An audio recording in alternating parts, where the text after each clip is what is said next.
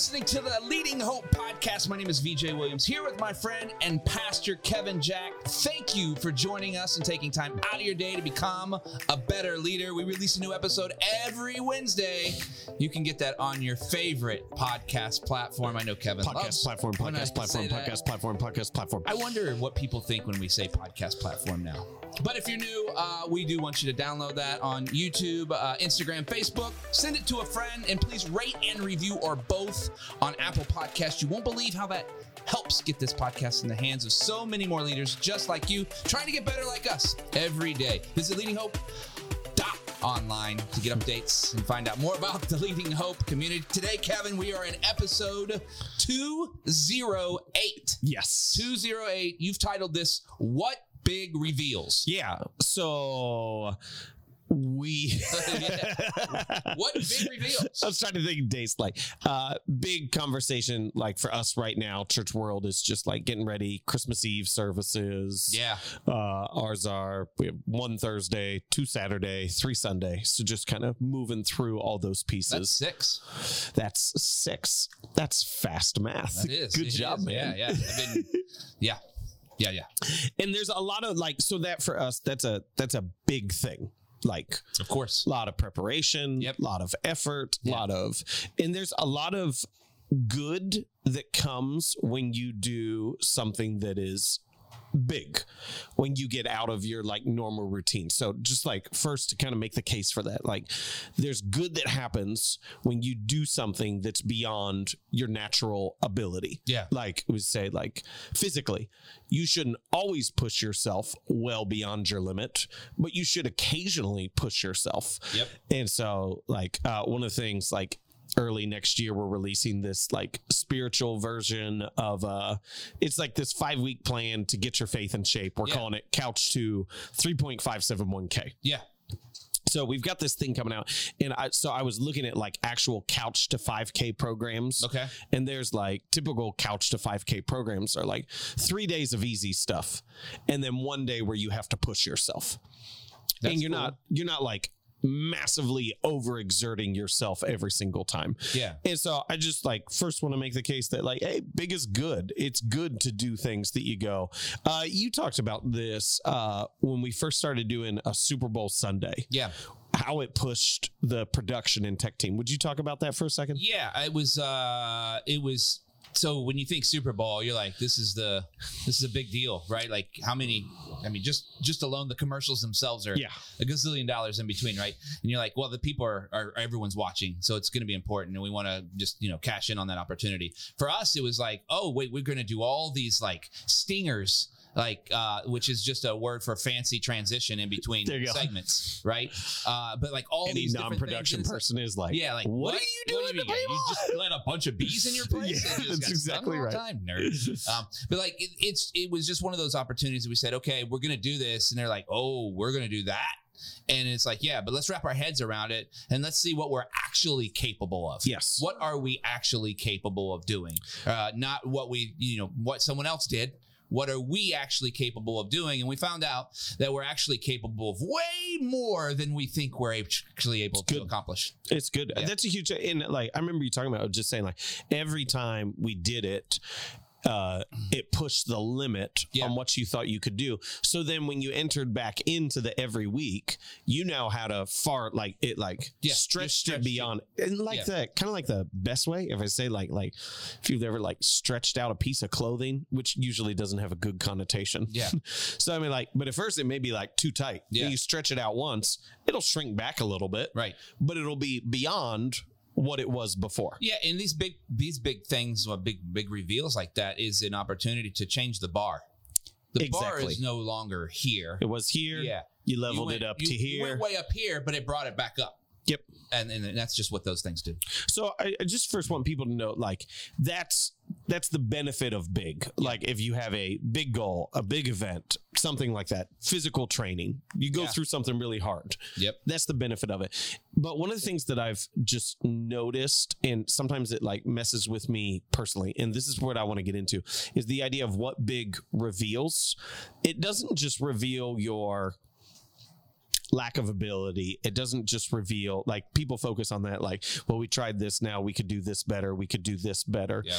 The thing that it is actually revealing is your level of preparation adequate or inadequate? That's good.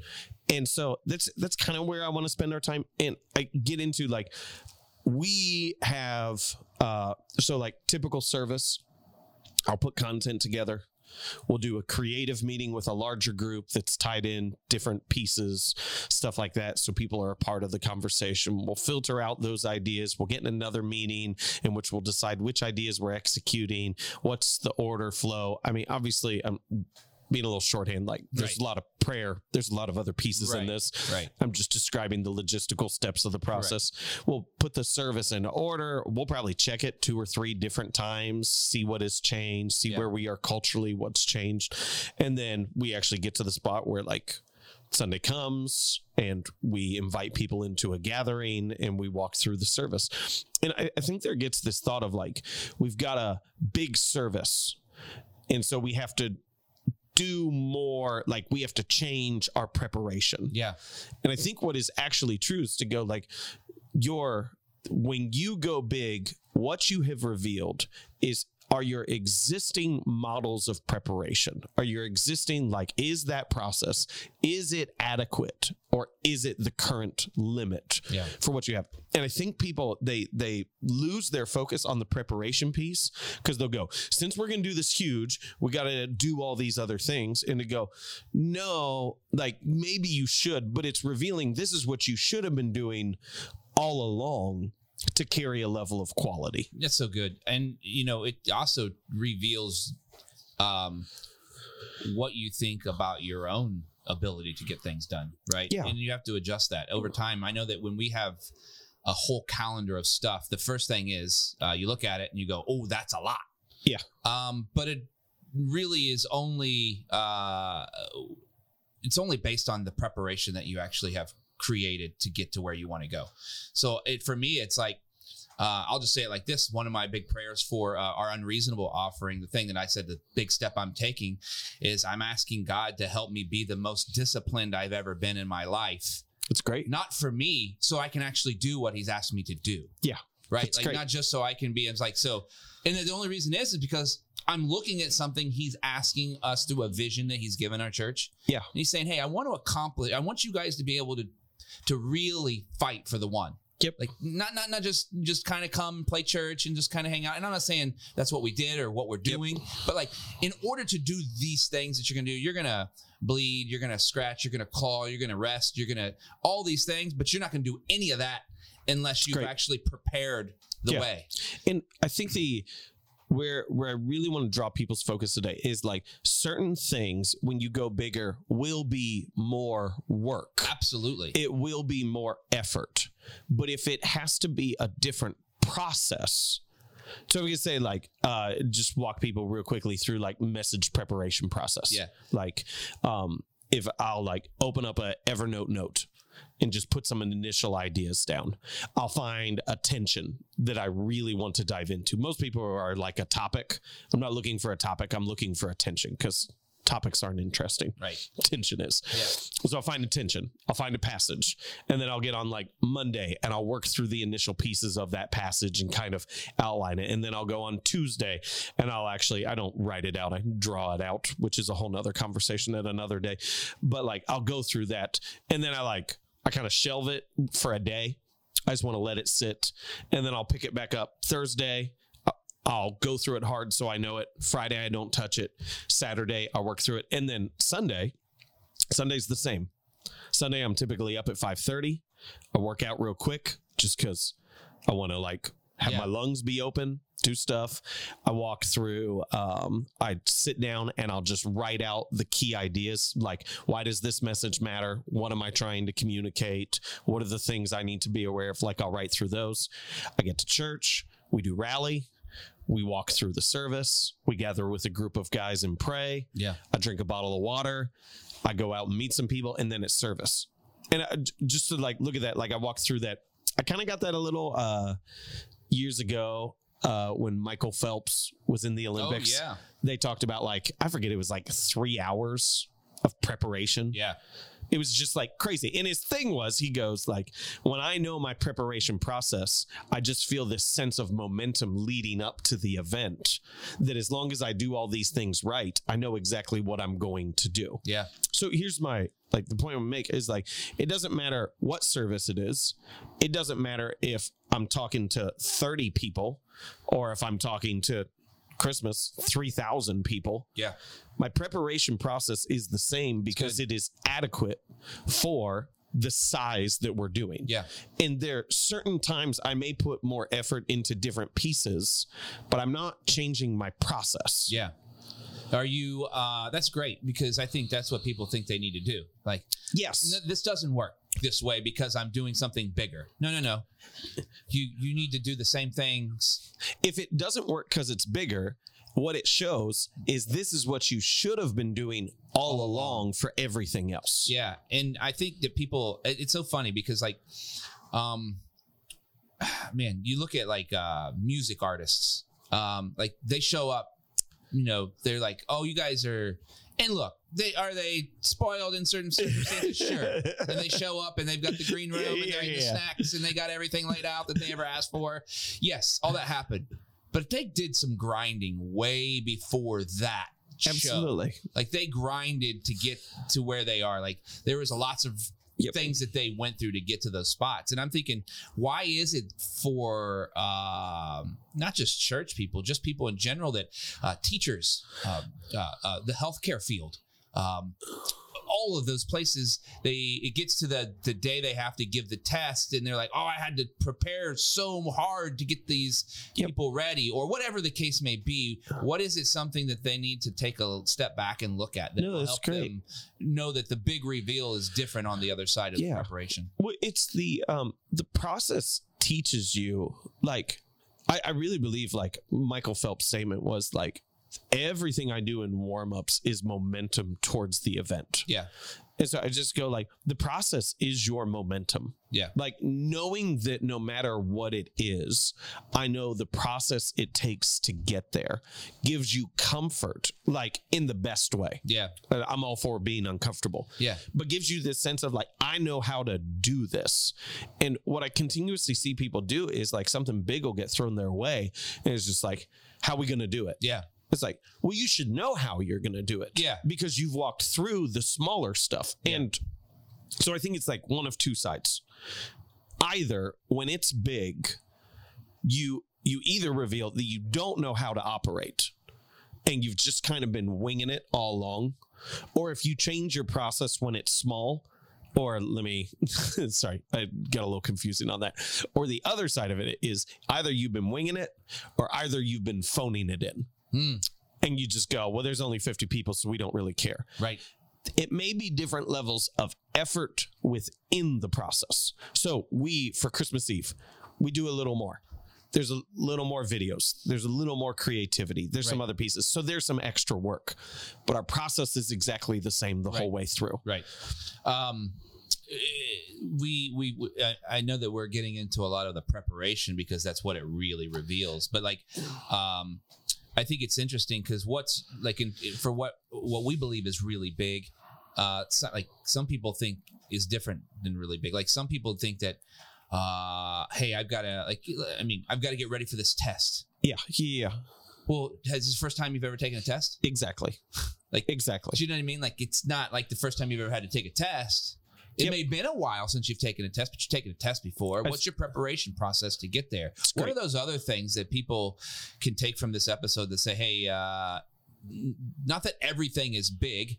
Correct. But to actually believe that everything is big. Correct. So your preparation matches that. Correct. At the end of the day. I didn't have a question there. No.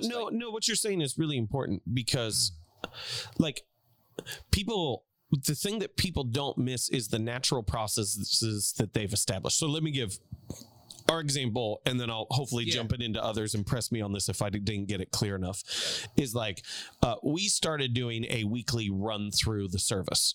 So we talk through the service on Sunday morning, but on Thursday we run through it, and we have the hosts get up and Talk the whole way through it. I don't preach the whole message. I go through all my slides. We make sure everything's in sync. Because I can't remember which one it was, but we had a big service and some things were off. So we did not implement a weekly run through for the big service. We implemented a weekly run through for every service. Because we said the big revealed that in one area of our process, it was insufficient for what we were trying to do. So that implementation came every single week, and now it's part of who we are, and it's catching things we shouldn't have otherwise. So let's go test route. Your preparation will be different, like in terms of effort for a final exam, than it is a quiz. But your process should be the same. Good. And so like you're going like, I have a quiz coming up. Okay. So it's been a long time since I've taken a test. I'm doing like only papers now. Let me just give that category. So if I'm writing a paper, I have to go through, I've got to identify sources. I put together an annotated bibliography. Oh, I love the annotated bibliographies. Come on. Does everyone love those? Give it up for the annotated I knew it was happening as soon as I said. Who's it on? Who's the annotated bibliography on? Yeah, is it on you? No, like... You want to talk about it? No. That would have been fun. An annotated bibliography is basically, it's like a bibliography with a summary of what the source has said anyway and the contribution they could make to the paper. Yeah, I wanted to know who they were. It's whoever's in the bibliography. So I do that, annotated bibliography, outline the paper with implementing the sources of the annotated bibliography, and then I write the paper. It doesn't matter if it's a final paper or if it's an initial paper. Now, for the final paper, if it's a 50-page paper, that's a lot more time. But my process is the same.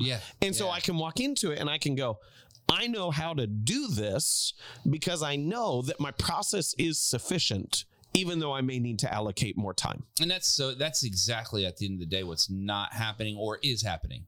Is that because something even if you've done it before, you feel like you don't have to go through the process. Exactly. And then eventually you start performing at a percentage of what you're capable of. So you guys recently, and shout out to Matt Dees, who's over there right now.